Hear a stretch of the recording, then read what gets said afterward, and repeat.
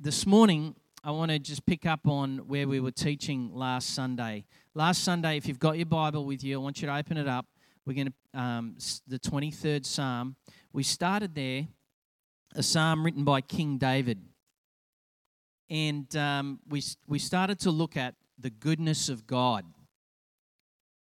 As a lead in this morning, though, most of us are running around at the moment hearing narratives and even experiences of adverse conditions. I mean, this week the Federal Treasurer got up and he was sharing with us the economic outlook of the nation and how we're going about doing that. Thursday night, the Leader of the Opposition got up and gave his narrative in response to that.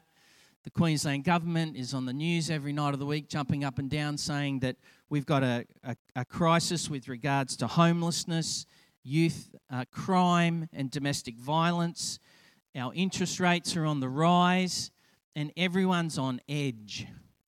And most people would personalise that down to this word. These are adverse times. In other words, they're not comfortable, they're difficult and they're challenging, and yet we're all somehow having to navigate it. And I want to we're going to lean into this psalm this morning, the 23rd Psalm, King David's psalm. But I want you to bring with it everything that you right now in this season personally would say is an adverse situation. That, you know, the stuff that was in the forefront of your mind last night when you were trying to sleep. You know, the stuff that's nagging at you, the stuff that's relentlessly pushing at you saying, this is an adverse situation or an adverse time. See, some days it seems as though we're just unable to catch our breath. We're just unable to get through, break through, find a way. Or, as soon as we do find a way, all of a sudden someone changes the playing field. And we find ourselves going, hang on a minute, the goalpost's moved. I want it to go back over there. I don't want it over there now. I want the goalpost back over here. We find ourselves constantly in adverse situations and even conditions, and they're coming to us, that adversity is coming to us from different places.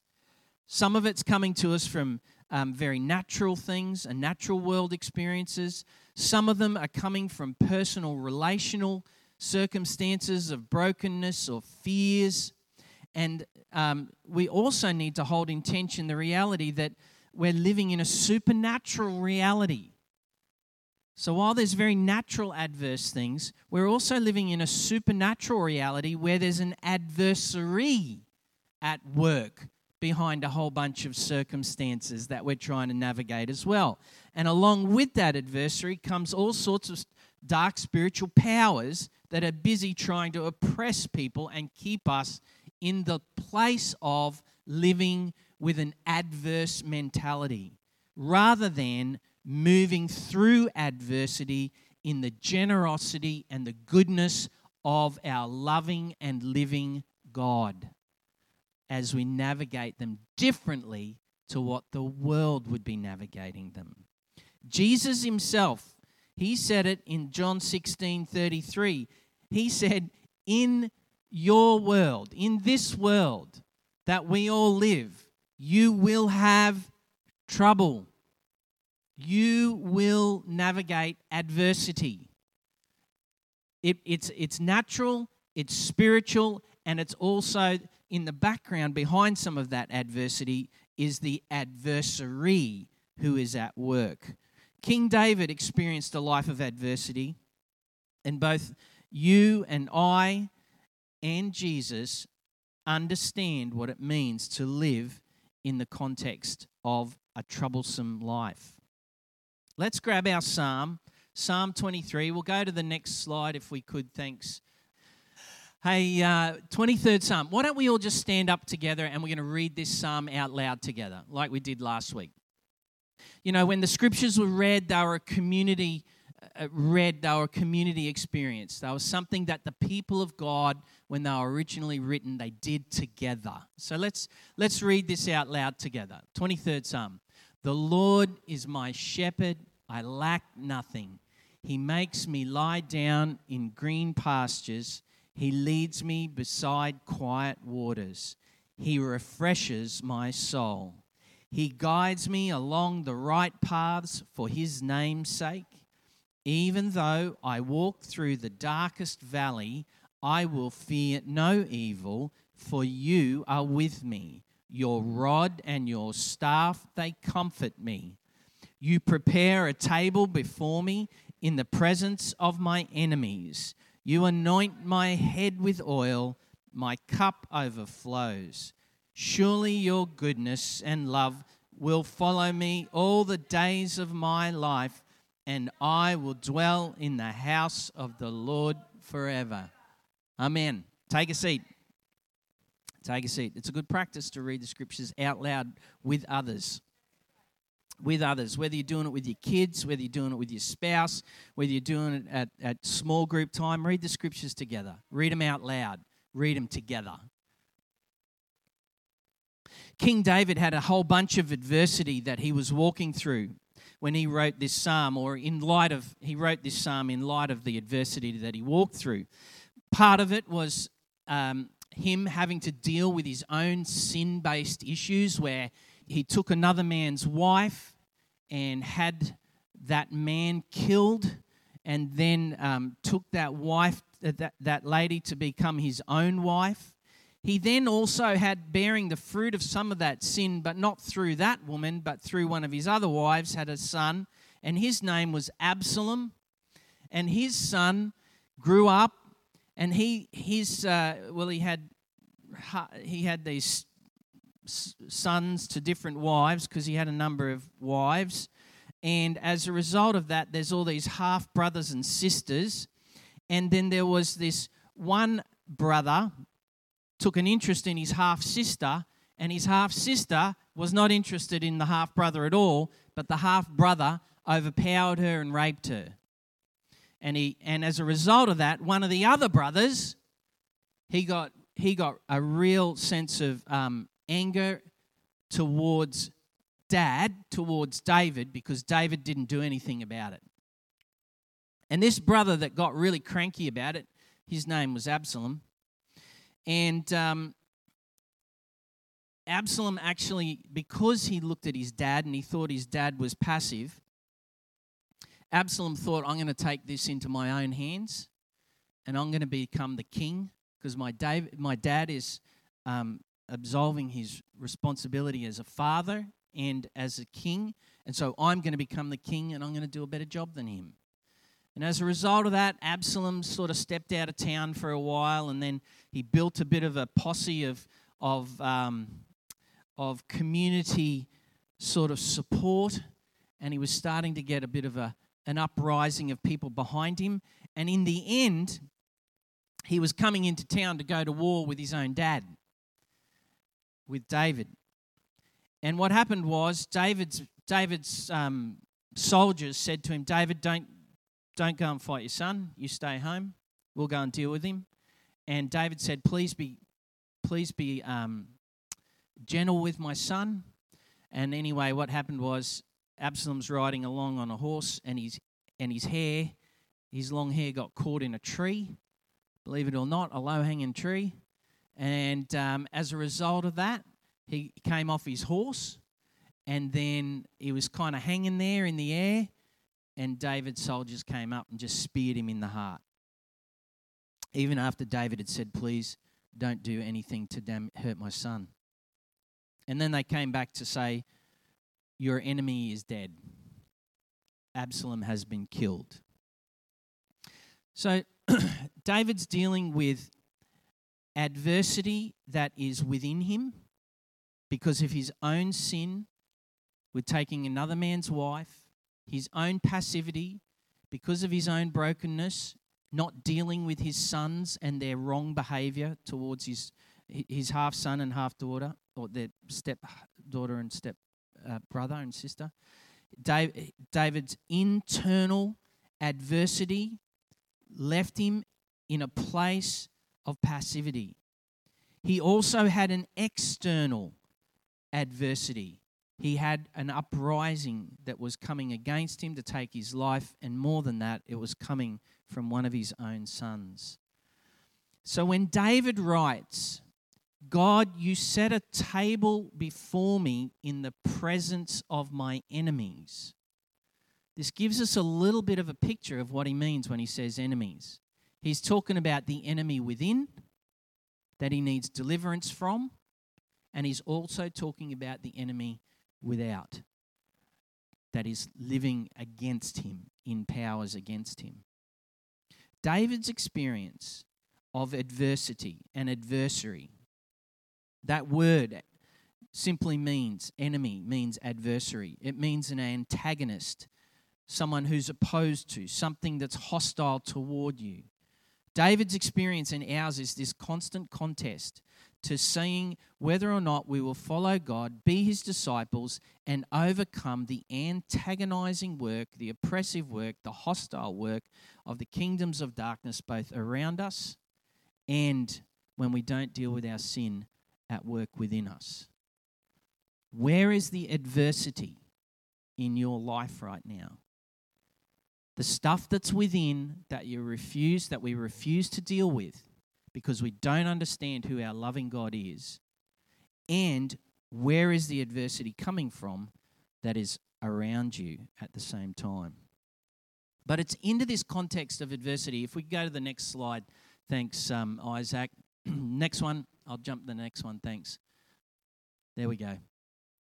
It's in the context of David wrestling for spiritual life and freedom inside and outside that he realizes that God is a God who comes to him like a shepherd. So David understands like shepherd imagery. Of course, if you don't know his backstory, he grew up in being a shepherd. He knew what it meant to look after sheep. He grew up in the fields. And he realized that God is this loving shepherd king. Even though he's going through all of this adversity, God is committed to coming towards David, to preparing a place of generosity for David. Our sin and our brokenness within, and even the stuff that is around us, is not a disqualifier from the generosity of God reaching us right in the midst of our adversity. In fact, it is right there at the crucible of this that David says, God prepares a table for us to meet with him. Now, normally when we think we're doing the naughty stuff in here and we're dealing with the powers around us, we tend to think if I come up before God, he's going to give me a smack on the hand. But that's because we're overlaying all of our own historical familiar stuff onto God. We're not actually looking at the revelation of who God is.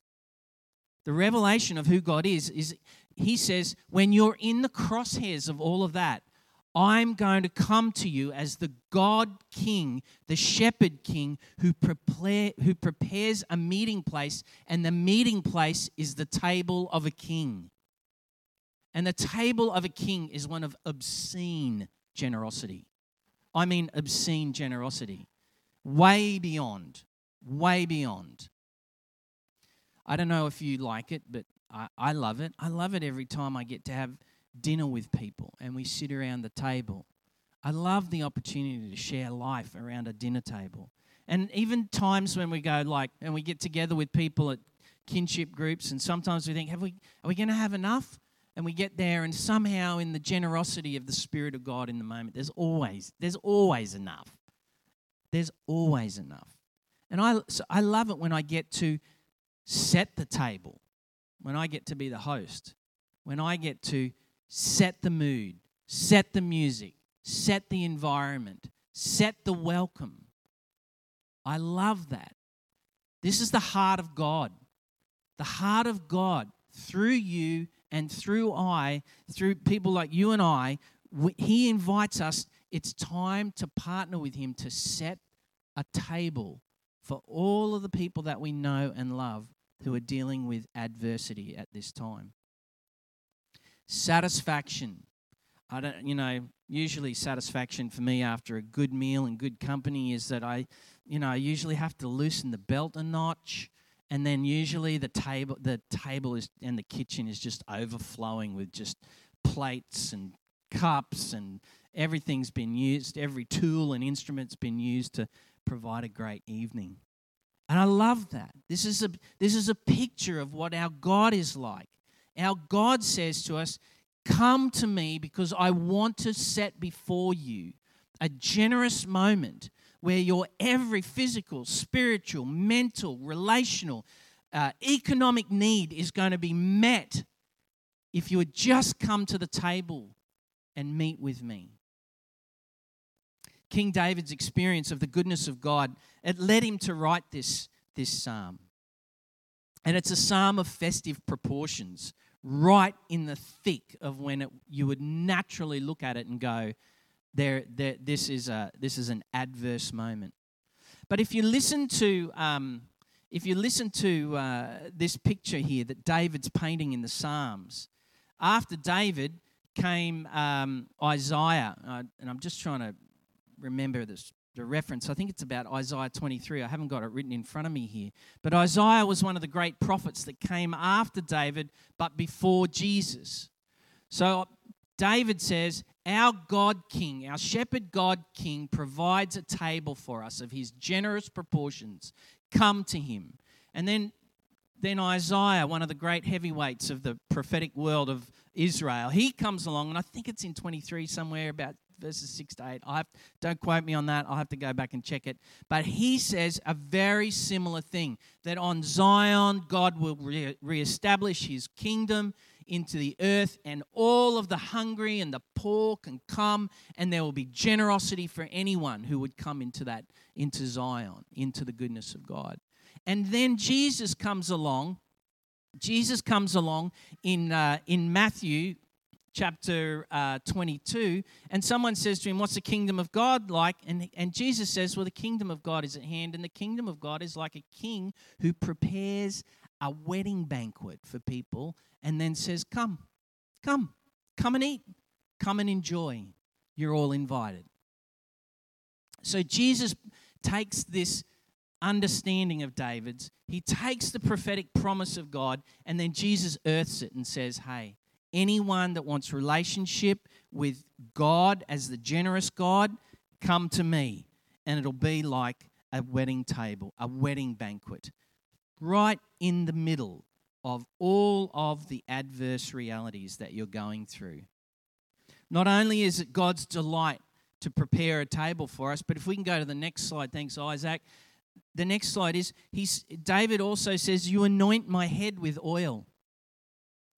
One of the things that, if we pick up the shepherd sheep illustration again, David understands that as being a shepherd, one of the things you would do with your sheep at night is you would find a safe pen out in the fields to put them in, and then the shepherd would usually sleep across the gate so that no sort of other animals could get through and attack the sheep at nighttime. But one of the other things that the shepherd would do is he would go into where all the sheep were, and he would just start to anoint all of the wounds that the sheep were carrying from their journeys, from their sojourns, from their travels. The shepherd's job was to anoint the sheep, to bring healing to the wounds where they've been wounded on the journey.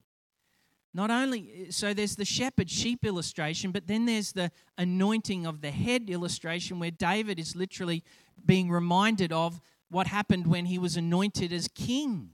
When God says, my favor's on you, it's never going to lift off, David. My spirit is upon you. It was that moment where he was anointed as king. But then he also talks about just being a really helpful, hospitable person of the kingdom of God. When anyone would come into your home, you would anoint them. Your journey's been long, you're arriving with wounds, and it's been adverse and difficult. Come into the generosity of my home, as big or as small as it is. Come to the generosity of my house, and I will anoint you. I'll pray that this is a moment of God's healing for all of the wounds of the journey that have come upon you. And you would be anointed. It was the servant role. It was not just the kingly role, it was the servant role. God invites us to be anointed by him for the wounds, to bring renewal, to bring life. This anointing had a sense of healing, peace, security, provision, guidance, and blessing. So much so, David says there a bit further on, he says, my cup, it's overflowing. My cup is overflowing. If anyone else came to me in this situation, my cup would be empty, empty, empty. They would not treat me as my condition deserves. But the generosity of God invites me to this place where now, even knowing all that I am and all that I've done and all of the adversity, God anoints me and my cup overflows. Is your cup overflowing? Jesus then picks up this illustration for you and me, who are the people of living in the post-death and resurrection of Jesus' revelation, where Jesus in John 13, in his leading up to the cross, he gets with his disciples. They're having dinner together. No one in the room picks up the servant role. So Jesus does in John 13. Jesus picks up the servant role. He puts a towel around his waist and then he goes and washes his disciples' feet. And the scriptures, John 13 tells us, it says, now Jesus shows them the full extent of his love and he anoints them, washes them, heals them, even as he's on his way to the cross. See, God is in the business of bringing renewal to our life, freedom to our life, the full extent of his love to our life. He's a wonderful God. The next slide, thanks, Isaac. In this next slide, you'll just see, surely goodness and mercy, or love and mercy will follow me all the days, meal the days of my life. I was obviously caught up thinking about my next meal, which is going to be a good one at about midday. And it's going to be pretty generous. Hang on, let me get back to this. But surely God's goodness and love will follow me all the days of my life. You see, this is the searching heart of God for his lost creation, for his lost children. This is what God's always been about. I remember the few times that, in our parenting story where we, when our kids were little and we lost them at various places and public spaces and stuff. And it was like, we found them eventually. And the thing we had to wrestle through was like, I'm so cross at you. Why couldn't you just sort of stay where we were meant to stay? And yet I'm so thankful that you've been found all at the same time. Well, in the goodness of God, David's realizing here that surely God's goodness and love, it says there, will follow me all the days of my life. Unfortunately, when we read that in the English, it's kind of like we have a sense of God sort of like, 2 steps behind us, like just following along. But that's not the understanding of what David's writing there. What David's writing there is, wherever I am going, wherever I am moving, God is in hot pursuit of me.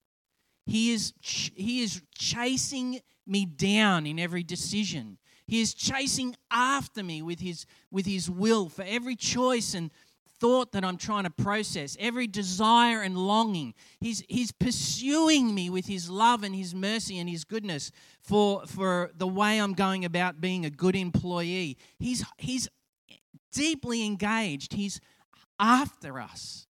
David's saying, surely his love and his goodness, it is in hot pursuit of me. Everywhere I turn, God is there, chasing me down with his love and favor. This is the very nature of God.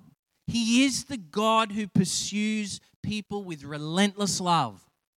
And this is like an echo. Psalm 23, David's realizing it. He grew up, understanding that the Genesis account in Genesis 3, where it all goes really poorly, where Adam and Eve, they eat the wrong fruit, they disobey God, sin enters into the scene, the whole thing gets catastrophized. And then Adam and Eve, they're full of shame, and so they run and they hide in a bush, and the scriptures tell us, what does God do? Well, God comes to them and his cry is, where are you? Where are you, Adam? Where are you, Eve? And if you read on a little bit further, they go, from the bush, we're hiding over here because of our sin and our shame. We knew we did the wrong thing by you. But God still came after them. His heart is always to rescue. His heart is always to raise up. His heart is always to redeem and to bring new life. This is the heart of the God of King David. That David realized with all of the internal adversity, all of the external spiritual adversity, and even having his own son come after him to try and kill him, in the midst of all of that, he realized God's after me. And he wants to bring renewal to my life. And not just today because I'm behaving, and not tomorrow because I do another dumb thing, but every single waking and sleeping moment, God's after me in hot pursuit with his love and goodness. God's after you. He's pursuing you and you. He wants you every moment of every day. He's coming after you. If the voices of adversity are louder and condemning, it's time to turn the volume of those down and turn our ear back to the revelation of the scriptures, of who God truly has made himself known to be. This psalm is not just about David's experience, but we're even told about this. It's about the nature of who God is. It's the reality of a relationship that in the middle of everything that's physically, spiritually, mentally, emotionally, relationally, and economically difficult or adverse, it's right there that King David invites us all to join him at the place where the God King, the Shepherd King, who now revealed in Jesus, who said it's like a king making a banquet for everyone to come, is saying, I'm here for you. I'm pursuing you. I'm after you no matter what. And in the very closing words of Jesus, in his resurrected state, he's died, buried, risen again, run around for a bunch of days, preaching on the kingdom of God, and then as he's about to be ascended to be with the Father, the scriptures tell us his parting words in Matthew 28:20, I am with you to the very end of the age. It's got nothing to do with our behavior. Hello? This is the promise of the God who rescues, the rescuing God, the searching God, the God who's coming after everyone and everything to make it all right and new. This is his word, not some, add-on. This is his heartfelt, life-lived promise to all of us. God is after us. Is your cup overflowing? Lastly, let's finish with this last one. If we go to the next slide, thanks, Isaac. And I will dwell in the house of the Lord forever. How's that? We sang that song this morning, Dwell in the Midst of. We did not compare any notes, not once. The Spirit of the Lord is among us. He's trying to underline something of who he is. If our hearts would just be given over to saying, I think I see you. I think I hear you. David's word there in verse 6, I will dwell in the house of the Lord forever.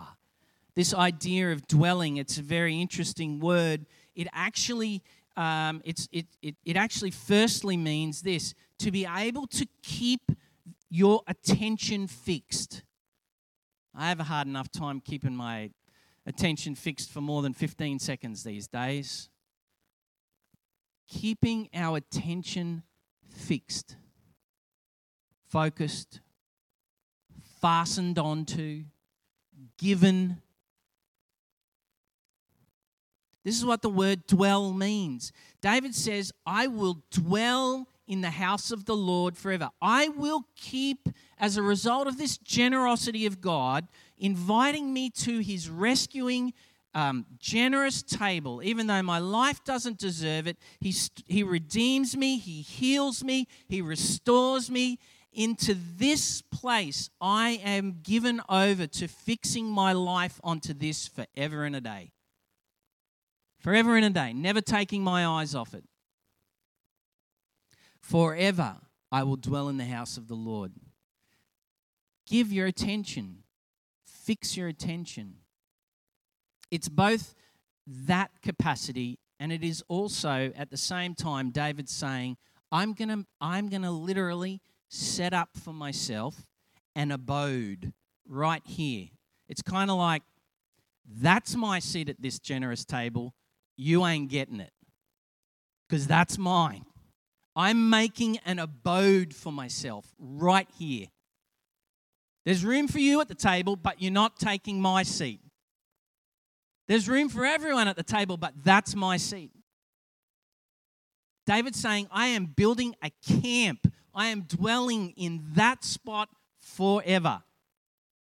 Doesn't matter what life will bring, what the adversary is, or the one behind that, the adversary, what he brings. No. You will always find me right there in that seat, in the generosity of the God who rescues. Is that where you're living? Is that where you're dwelling? Is that where you're dwelling from? God invited David, and now he invites you and me into a place where we can now know where our home is in adverse times. Where our place is. You might even have the words of Dorothy running around in your head right now, and her little red shoes when she would click them together. There's just no place like home. There is no place like home. In the adversity of that dream that she got caught up in The Wizard of Oz, she was like, get me home, get me home, get me home. King David is saying, this is my home now. No matter what I'm going through, I live here and I live from here. Are we living from the generosity of God's love towards us? Or are we a little bit like when Jesus told that parable? Are we a little bit like the son who demanded his inheritance and went and squandered it for a quick fix? Even so, Jesus told that parable in Luke 15 because he wanted people to come home. It's always been, David saw it, David lived it, David experienced it, even in the mess of everything that was his life. And yet the historical accounts tell us of the massive generosity of the goodness of God through that very broken person that blessed a nation and touched a world. That even there, Jesus then comes along and picks up that same illustration and he says, here, Luke 15, here, come home. Stop trying to live an adverse-free life by eating pig swill and come home to your Father who loves you. But between the pig swill and the Father's love, there is a journey to be made. And God beckons us from the gate.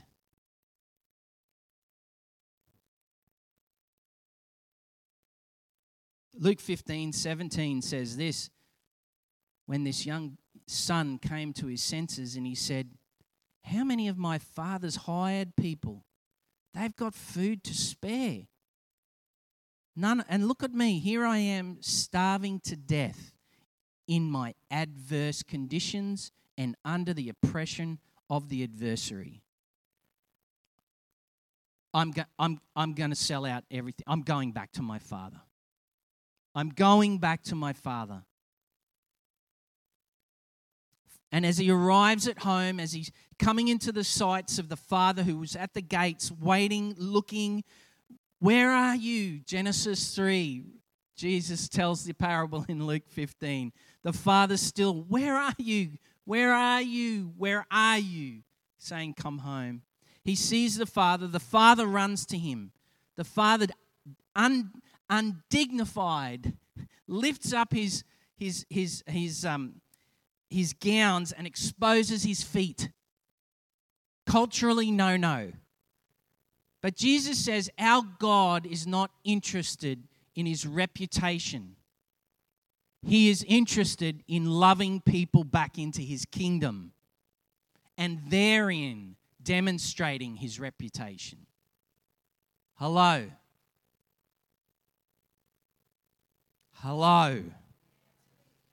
He lifted up his dress a little and he ran to his son.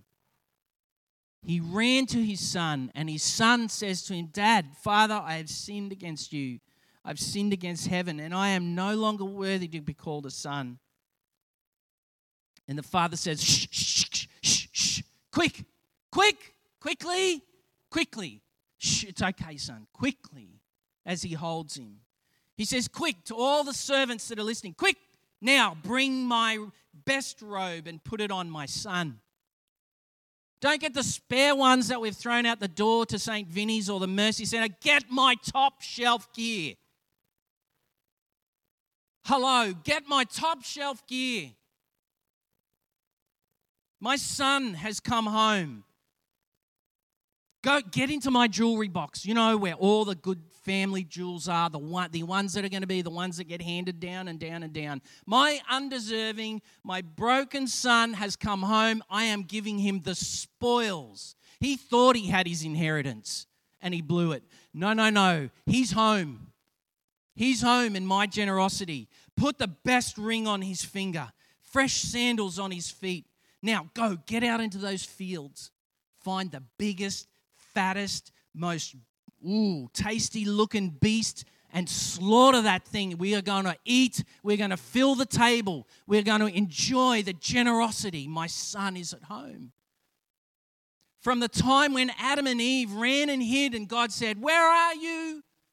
To even through Jesus' words, he's saying, this is what the kingdom of God is now like. A father who waits for his children to come home. And his words, for this son of mine was dead, but now he's alive again. He was lost and he's now found. This morning, friends, the goodness of our God, the God of King David, revealed to us now in the Lordship of Jesus Christ, beckons us to come to the table. Come to the table of the Lord, the generosity of the God of rescue. Come home. Come home. If there's one gift that we as the Jesus people can give to our families and our community and to our world, is an invitation to come home. And if you don't know how to introduce someone to Jesus, just open your dinner table. It's that simple. Put some food on it and share some life. And in the goodness of God, the generosity of your love toward another, the kingdom comes and people will find their lives renewed, restored, and made whole, all because of the generosity of God through our simple acts and words of deeds. Some of you in the room this morning might be here and you're thinking, you know what? I need to make my abode the table of God. I need to live from the generosity of God rather than be driven by the adversity that is within me and around me and responding to that. rather living from this love of God. I'm going to pray for you in a minute. There's going to be an opportunity for you to actually come home. Come to your senses. Jesus say, hey, shake that thing off. Just like, I've got a picture running through my head right now. Shake that thing off. Every morning when I go for a walk with my dog, at the end of the walk, I start hosing her. She loves the hose. Loves the hose game. We play the hose game for a while, for 5 minutes, while she cools down. But at the end of it, have you ever seen a dog shake themselves? Well, anyway, I filmed her shaking herself, and I watched it in slow-mo, and you see her whole body just shaking, and all this water just spraying off her. It's like, come to your senses, like, shake it off. Shake all that adversity off. The kindness of God is here for you today and here for me. Today, Romans 8:31, 32 as we finish. And that last slide, thanks Isaac. What then shall we say in response to all of these things? If God is for us, who can be against us? He who did not spare his own son but gave him up for us all, how will he not also along with him graciously give us all things? The goodness of God. Let's stand and pray.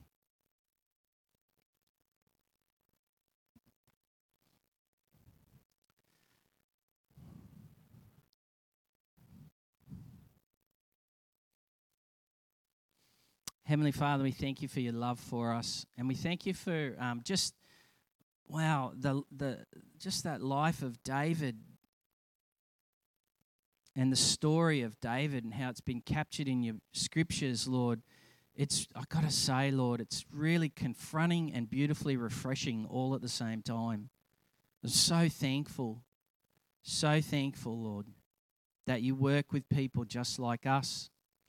And I just pray right now, Holy Spirit, you come and you would touch every single life in this room with the generous invitation of the God who rescues, the Shepherd King, the one who anoints our wounds with healing.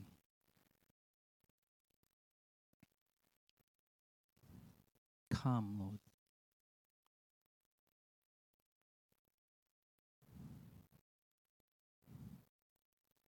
Come.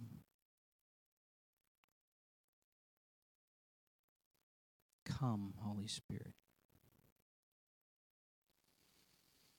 You prepare a table before us, Lord.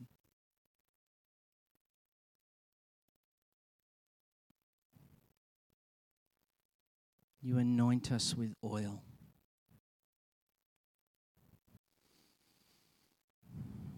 Thank you that there's an abode for me there at your table.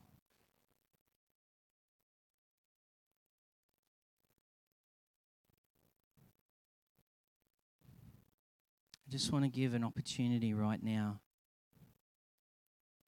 If you would like to come to the table of God, if all of the adversity that's both within you and around you has been dominating the narrative of your life, and you want to step out of that adversity and you want to step into the generous invitation of God and come to his table that he's set before you, that he's prepared for you just for this very moment because he knew you would be here today. He says, come to the table. So I want to invite you, if you would like to come and come to God today and step into his generous love for you. I just want to make this space up the front here open to you right now and say, come and stand with me at the table. Come and stand at the table. And by doing this, we're saying, hey, Lord, I'm thanking you for your love towards me. I'm hearing your invitation to me. And I thank you that I see all of that, both in David and especially in your son's Jesus Christ. Come to the table. You want to step away from living under the adversity and you want to live from the generous rule of God in your life. Come to the table. just come on out the front. There's healing for people at the table. Like, you know, the stuff that you walked in here with today that's been wounding you and hounding you, whether it's both a spiritual thing, a relational thing, a physical thing, there is healing. The King wants to anoint you with his healing today. He is the servant God. He has come to minister healing to you today. Just, you want some healing? Come to the table.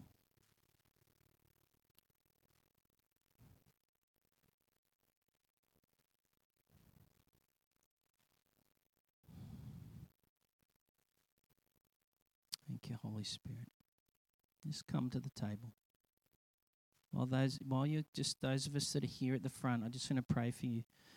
Holy Spirit, I pray for a wonderful encounter right now for every single person that's at the front, particularly right now. I pray, God, that you would be the one who would come to them right now and you would anoint them by your Holy Spirit. Let the anointing of the Holy Spirit come on your lives right now. In the name of Jesus, receive the Holy Spirit. Let there be healing in your bodies. Let there be renewal and restoration to your lives. And may there be deliverance from the power of adversity. In Jesus' name, we break the powers of the work of the adversary over your life. And in Jesus' name, we set you free to be able to enjoy the bounty of God's goodness for your life.